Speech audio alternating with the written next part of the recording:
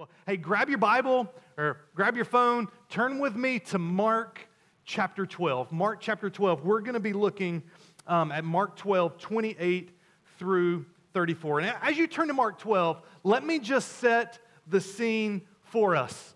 Just to remind you, here's where we're at. We're in the last week of Jesus' life. He is going to be crucified on Friday night. On Friday afternoon. And so where we're at here is we're on Tuesday. And Jesus is on the temple grounds.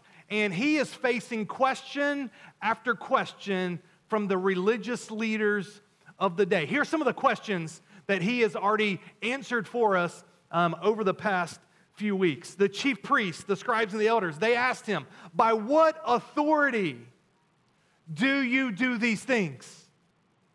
And then last week we saw this, the Pharisees and the Herodians, is it lawful to pay taxes to Caesar or not?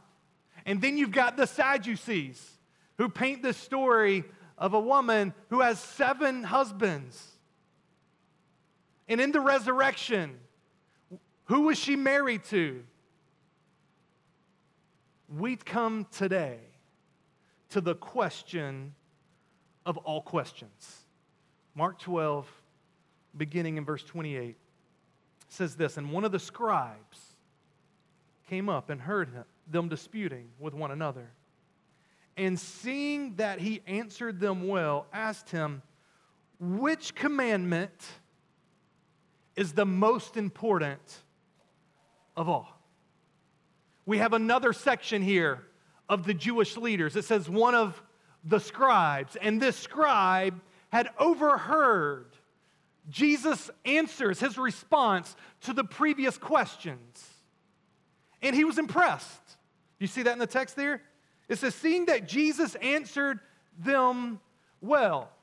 He was impressed with Jesus' answers. He's like, hey, I've got a question that I want to ask myself. And in contrast to maybe some of the other questions, this scribe seems to be a little more favorable to Jesus. Maybe not necessarily trying to trap him, but to really understand a question that was on his mind. And his question is this: which commandment is the most important of all? Now, a little background here. In rabbinic tradition, there were 613 commands in the law of Moses, Genesis to Deuteronomy. 365 of them were negative prohibitions, one for each day.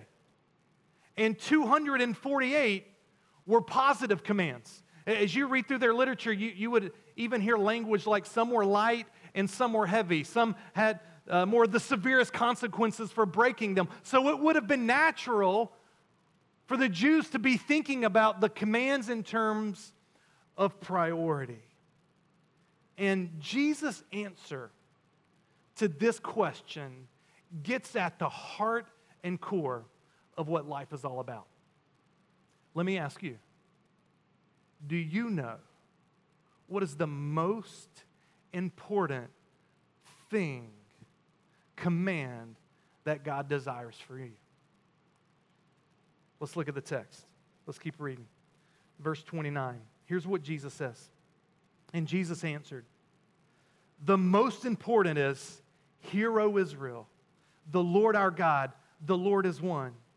And you shall love the Lord your God with all your heart and with all your soul and with all your mind and with all your strength. And the second is this: you shall love your neighbor as yourself. There is no other commandment greater than these. And the scribe said to him, you are right, teacher. You have truly said that he is one, and there is no other beside him. And to love him with all the heart and with all the understanding, with all the strength, and to love one's neighbor as oneself is much more than all whole burnt offerings and sacrifices. And when Jesus saw that, he answered wisely. He said to him, you are not far from the kingdom of God. And after that, no one dared to ask him any more questions. Before we dive in to these 2 great commands, I just want to offer a few general observations regarding Jesus' response to this scribe. And the first one is this. The scribe says, which is the most important? And what does Jesus do? He doesn't give the most important. He doesn't give one, he gives two.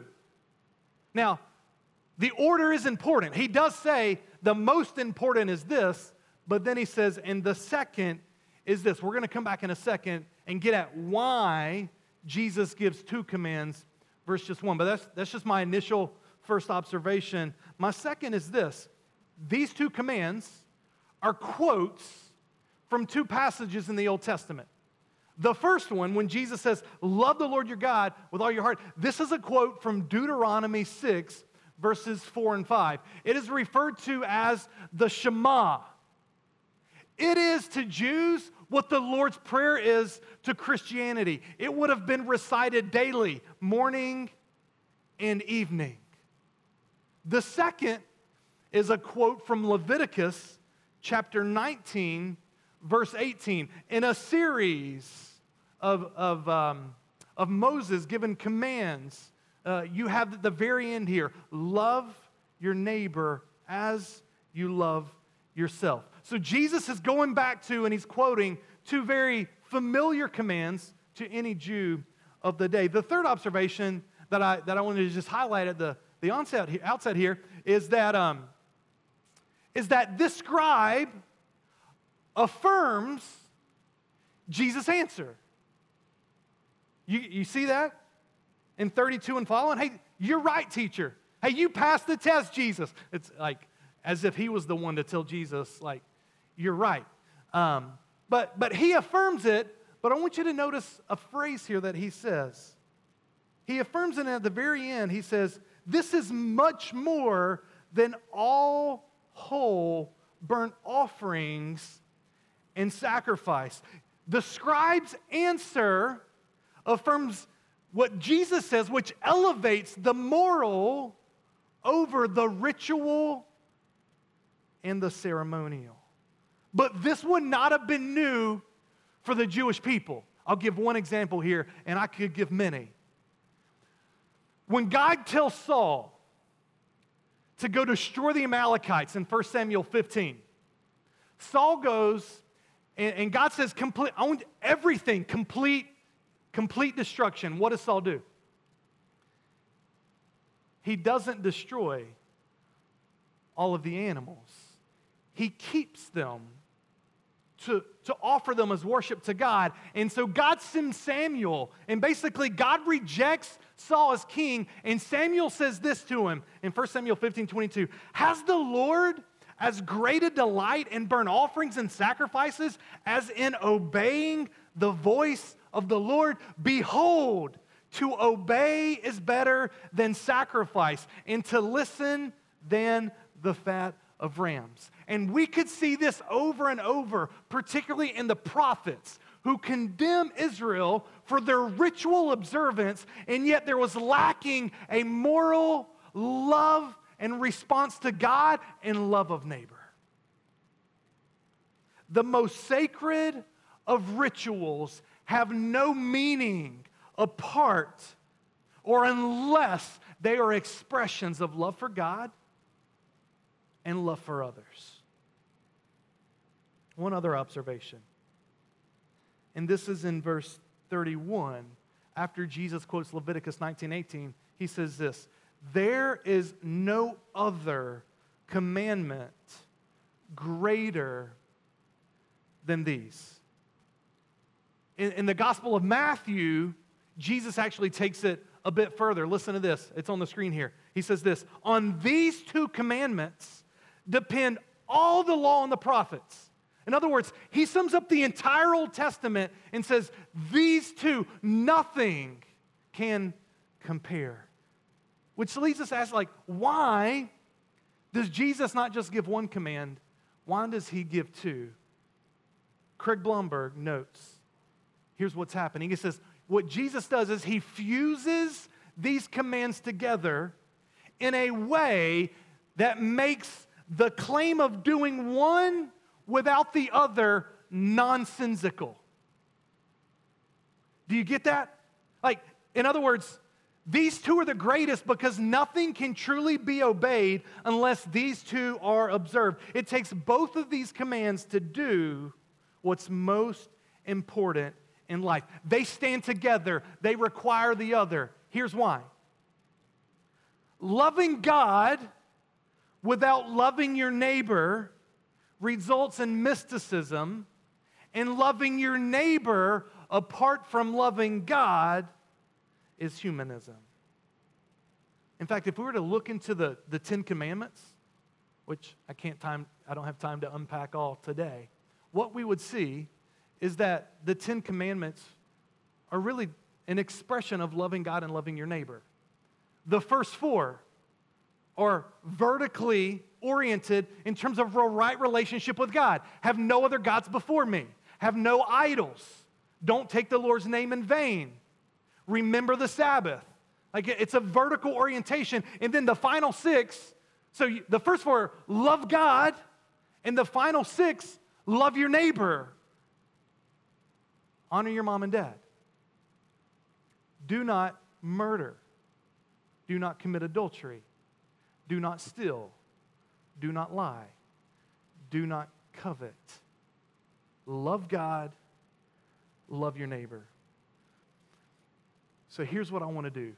I want to unpack three truths for you that I believe are instrumental for us to respond rightly to this passage today. And the first one is this: love God with all your everything. I know that sounds funny, but love God with all your everything. Let's look at this first, the most important command here. Notice where Jesus starts in this quote of the Shema. Before the command to love God, it's, "Hear, O Israel, the Lord our God, the Lord is one." Our love for God is a response to who God is.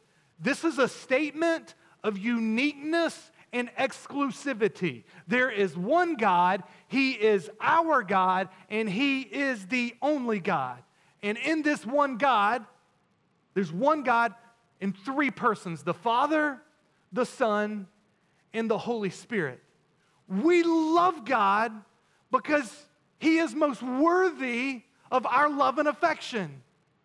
We see repeated in the Old Testament this phrase. When Moses cries out, "God, show me your glory," what does God do? God reveals Himself, and He says, "Here is who I am, the Lord, a God who is merciful and gracious, slow to anger, abounding in steadfast love and faithfulness, and keeping steadfast love for thousands, forgiving iniquity and transgression and sin." This is who God is.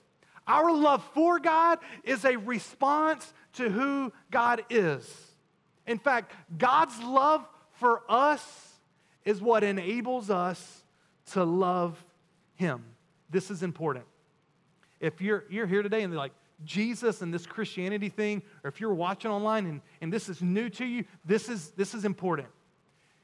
We don't love God so that He will love us. Did you hear me? We don't love God so that He will love us. It's because He loves us that we have the capacity to love Him in response. And here's the thing. We will love God to the extent that we recognize and experience His love for us. If you don't experience and if you do not know the love of God for you, you will not love God the way that He wants you to love Him. I'll give you one example here. I love in the Gospels when Jesus has an encounter with, you've got the Pharisees, but then there's this sinful woman who came to anoint His feet with oil.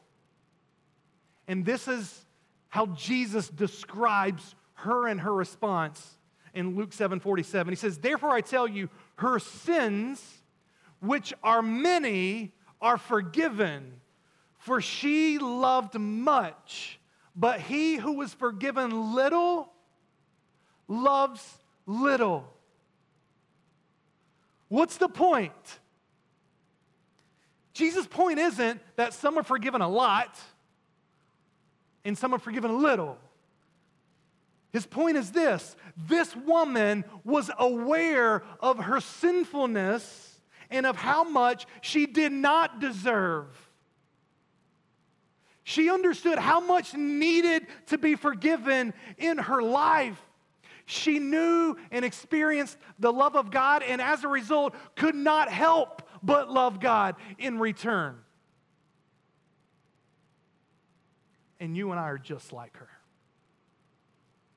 And when we've tasted the forgiveness of God for all of our wickedness,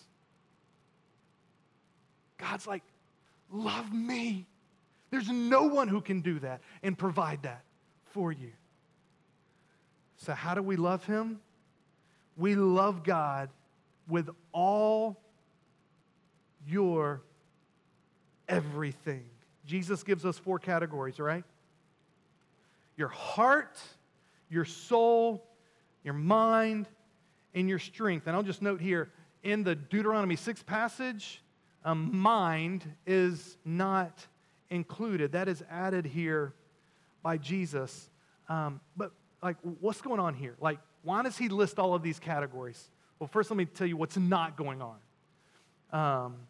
As multiple scholars have noted, Jesus isn't intending to provide a psychological analysis of human personality. That's not what He's doing here. Rather, these are overlapping categories together that demand a response of everything you are and everything you have. But I do think it's important that He starts with the heart. So think of it this way, that to love God, there is an explosion of love that starts at the core of inside of who you are. It begins in the heart with your affections and desires and is satisfied and fulfilled and filled with the love of God. Then that love extends to your mind and soul, which includes your intelligence and your thoughts, and then it moves outward to your entire being with all that you are and everything that you have, your strength, your will, your entire body, your mouth, your hands, your feet, to love God. And every single one of these categories is modified with the word all. That ought to be echoing as we read this. All. And then He describes all of these categories that describe who we are. It is reinforcing that this is a total response of love and devotion to God. When you love God this way, every area of your life is open and available to God. So I ask, is it?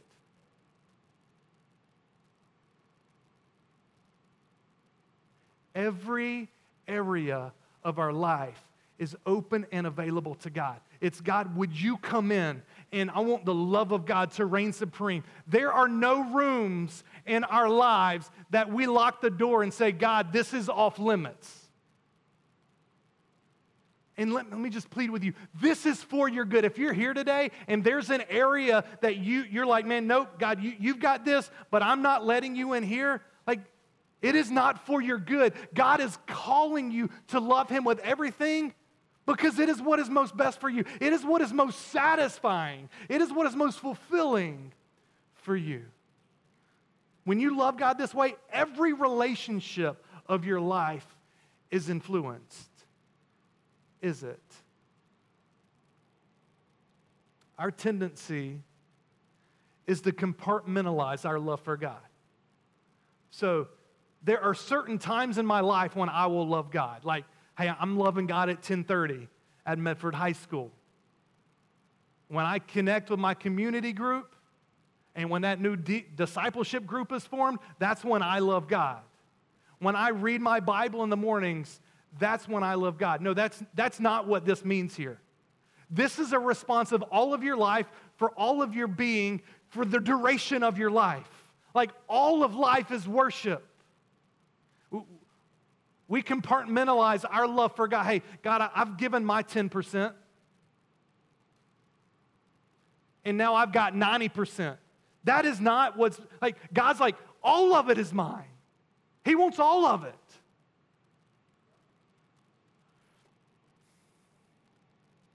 Our tendency is to write out the priorities in our life. So, like, I've got God, and then I've got my wife, and then third is my kids, and then fourth is my church, and then fifth is my work, and like we keep going down like that. That's not what he's getting at here. It's God is first, and then second, God in my family, and third, God with my kids, and fourth, God with my church, and fifth, God with my, and I think I messed the numbers up, but whatever, God in my work. Like it's God in all of it.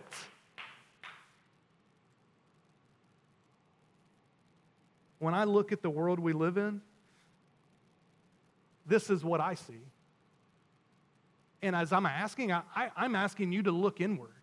Because this is what, like, the scribe is coming to interrogate Jesus, but Jesus' answer needs to interrogate every single one of us.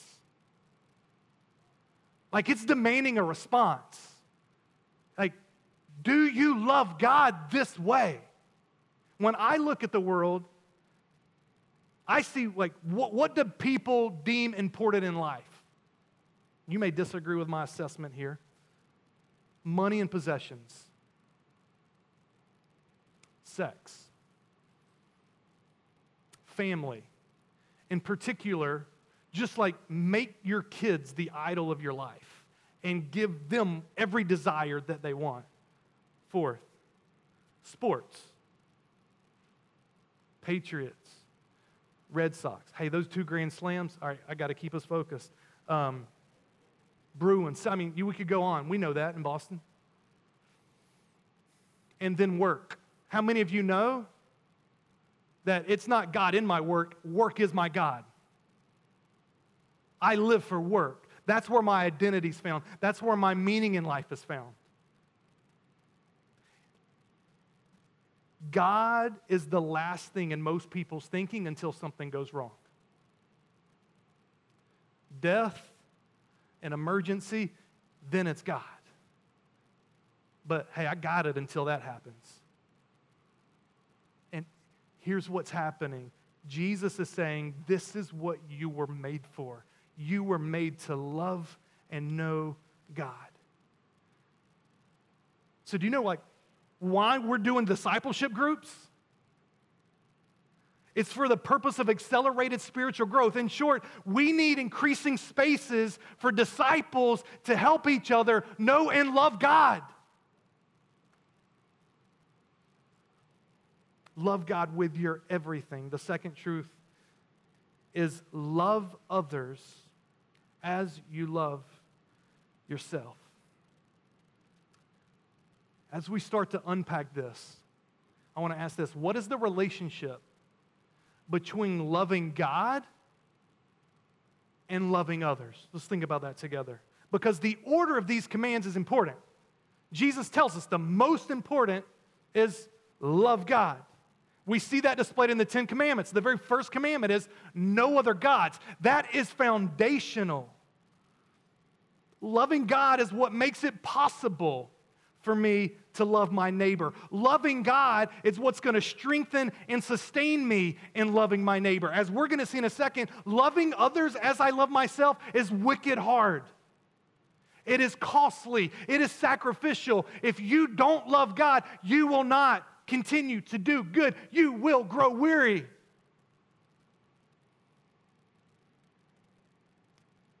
One author notes this: we love others best. We will love others best when we love God most, as we are only able to freely give to others what we have freely received from Him.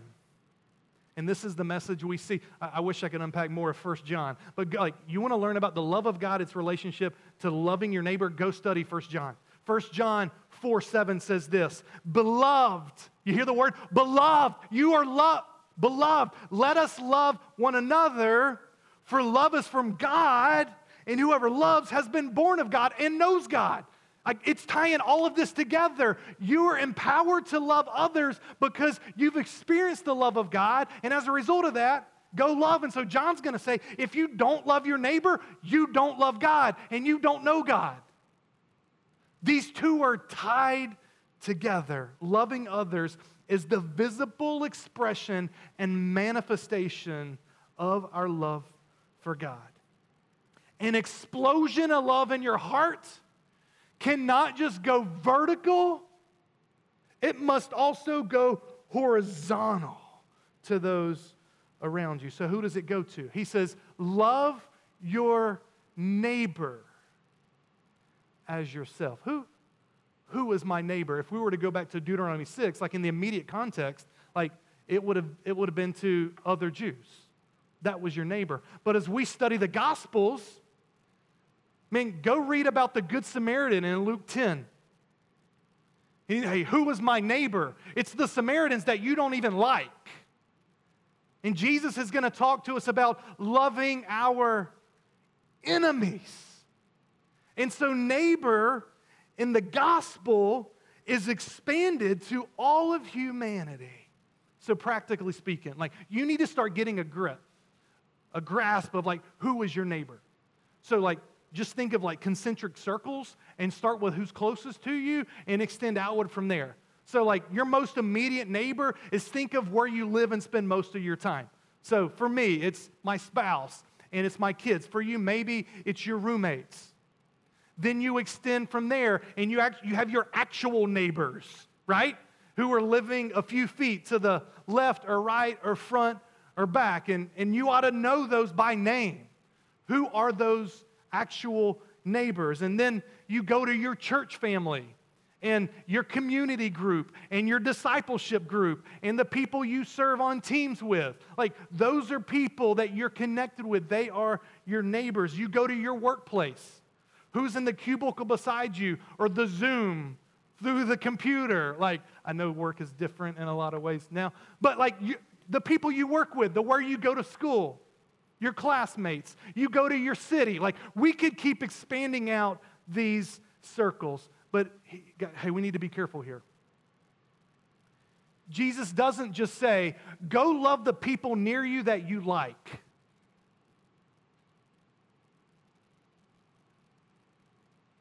Did you hear me? Like we hear this and yeah, like, man, it's easy for me to go love that person. His point really is this call to love neighbors that you don't even choose and among whom you might not actually ever choose to love. And how does he tell us to love them? You shall love your neighbor as yourself. This is a very radical command. He could have just said, go love your neighbor. But by adding as yourself, amps it up and cuts at the very root of the sin in our lives. Because I don't know about you, but I'm a very selfish person. Even as a pastor, as a disciple and follower of Jesus, I see selfishness show up in multiple areas of my life. So I want you to think about this. How do you pursue your own satisfaction and well-being in life? Like, just think about this afternoon. You've probably got some thoughts on, hey, this would be a satisfying afternoon. I'm going to do this, and this is how I'm going to go about it. Think about what you pursue and how you go about it.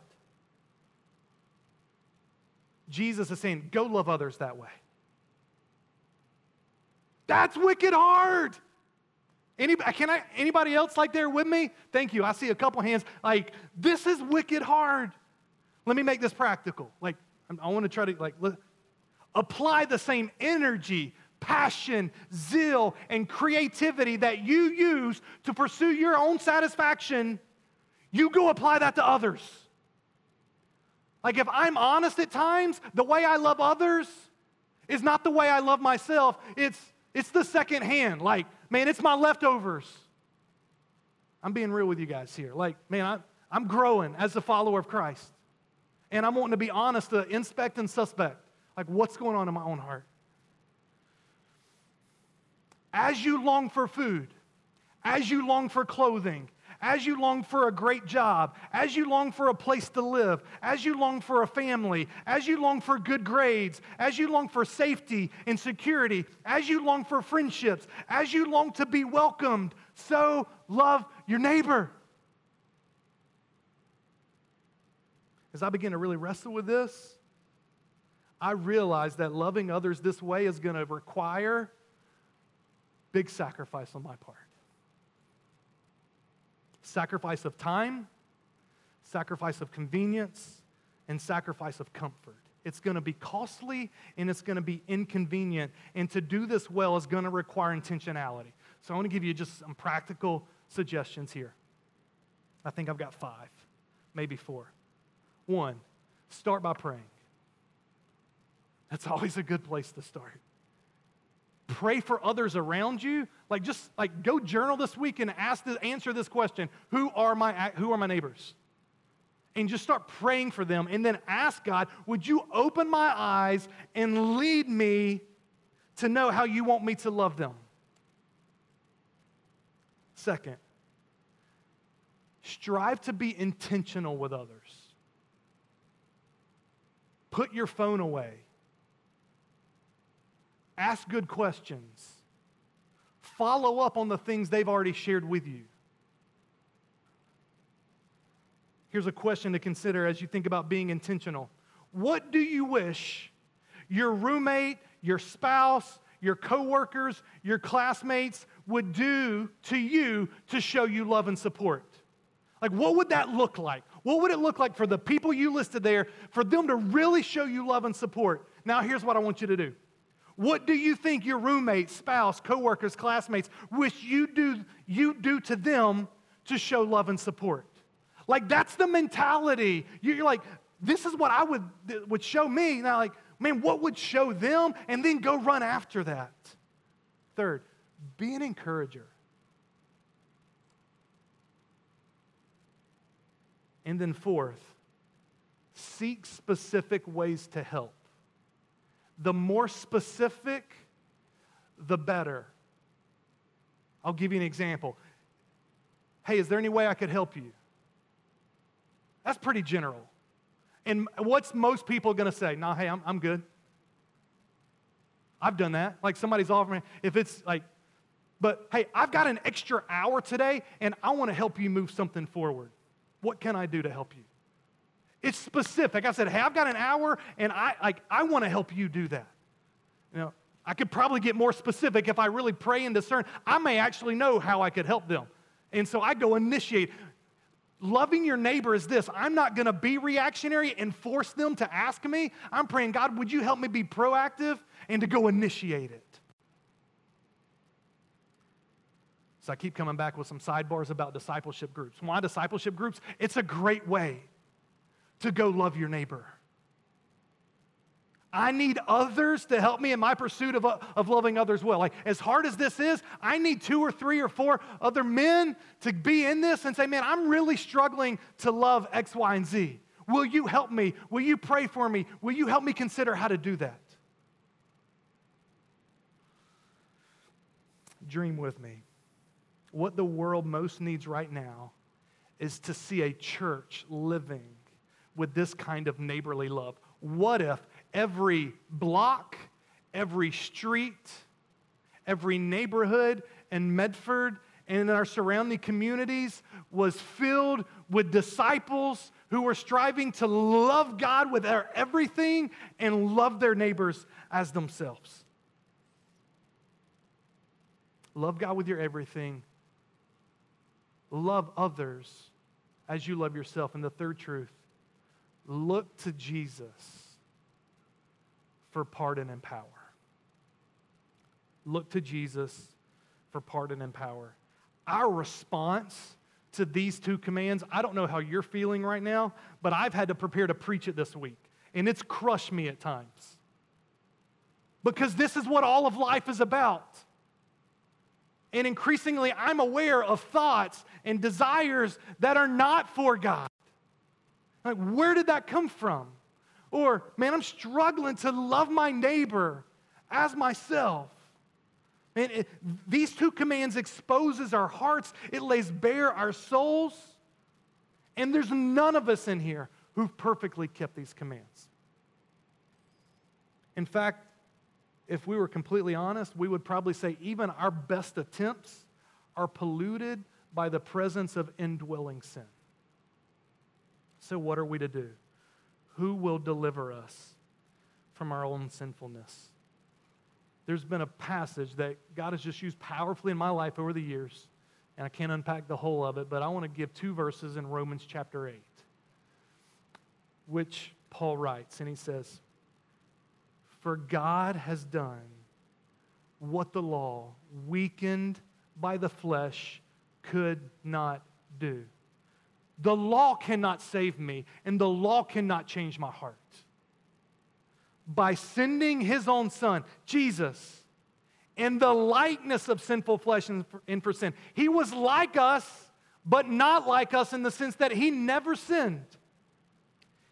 He condemned sin in the flesh, in Jesus, in order that the righteous requirement of the law might be fulfilled in us, in me, and in you who walk not according to the flesh, but according to the Spirit. Jesus is the only one who's perfectly fulfilled these two commands. He has loved the Father with all of His heart, soul, mind, and strength. He has loved us, His neighbors, even His enemies, and willingly laid down His life for us. Through Jesus, God condemned sin through His perfect life and His sacrificial death. And so when you come to Jesus, you are completely forgiven of every failure to keep these two commands. And not only that, His perfect keeping of them is credited to me. So God looks at me as a child and He sees the perfect obedience of Jesus. And this is what we mean when we talk about this rich word, justification. I have been justified. I have been made right. And it's not because of anything good in me. It's because of Jesus. And so this invitation is a call to make much of Jesus. Look back at the text here. Do you see how Jesus responds to the scribe? Verse 34. Look at what it says. It says, "And when Jesus saw that he answered wisely, He said to him, 'You are not far from the kingdom of God.'" What's going on here? Jesus is not saying, go try a little harder.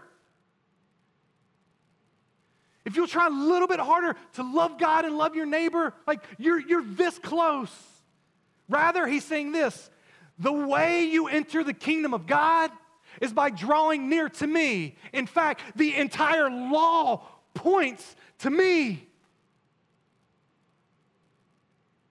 You need to be made new. You need a new heart. You need to be changed from the inside. And guess what? When you draw near to me, that's what I do. Oh, and by the way, this was the promise of the new covenant. Deuteronomy 30, verse 6 says this: "And the Lord your God will circumcise your heart and the heart of your offspring so that you will" what? "Love the Lord your God with all your heart, with all your soul, and that you may live." This is in Deuteronomy. This is the gospel here. He's saying this should be looking. The Jews were to be looking, hey, we can't love God this way because of the wickedness in our heart. God, would you send somebody Who would circumcise my heart and change my heart? And Jesus is telling this scribe, hey, this is who I am. You can probably tell I'm a little excited now. So I had to end here. But because you can't just leave with the two commands to go love God and love your neighbor. You need Jesus. Not just for the new person, but for the believer that's been a follower of Christ for 50 or 60 years. Make Jesus your focus. Look to Jesus for pardon and power. And when you do that, here's what's going to happen. You will discover more and more of your own sin and your devotion to lesser gods. This will drive you to seek for more and more of Jesus. More pardon, more power, and you will find that God's grace is sufficient. You can't out-sin God's grace. And as a result, this moment by moment, looking to Jesus, making Him your greatest treasure, having your soul satisfied by Jesus, you will receive power to love others. And you know what the fruit of your life will be? That Romans 8 said, that the requirement of the law now might be fulfilled in us who walk not according to the flesh, but according to the Spirit. When he changes your heart and He pours the Holy Spirit in you, the fruit of the Spirit is love. The fruit of the Spirit is love. Galatians 5:22 and 23. The Holy Spirit enables you and me to live the way the law originally intended for the Jews to live. And so here's the point and the invitation. Draw near to Jesus to receive pardon and power, to love God with all your everything, and to love others as you love yourself. Where is God calling you to fresh repentance because you haven't been loving God with your everything? Is there any area that God and the Holy Spirit is just saying, hey, man, you've shut me out here, and man, I want to come in and satisfy? Which neighbor, which person, and I would actually encourage every single person ought to have at least one name that they leave today, that they're saying, this is a neighbor by the grace of God that I want to go love as I love myself. As I invite the band up here, they're going to lead us in a song called Give Me Faith. And the chorus of the song goes something like this. Give me faith to trust what you say, that you're good and your love is great. I'm broken inside. I give you my life. I give you my heart, my soul, my mind, my strength. And then in the chorus, in the bridge, it concludes with this: because I may be weak, but your Spirit's strong in me. My flesh may fail, my God, you never will. Make this your prayer. God, we need fresh pardon and power through Jesus and the power of the Holy Spirit. God, we need your help. We need your grace. God, we are weak. We are broken. God, we need more of you. God, help us to look to you. God, help us to respond with eyes of faith, to see the work of your Spirit, to empower the hard days ahead of loving our neighbors. But God, may it be a love of joy because of the joy that we find in Christ and how you satisfy us. So God, speak to us, lead us, work in us as we sing, I pray. In Christ's name, amen.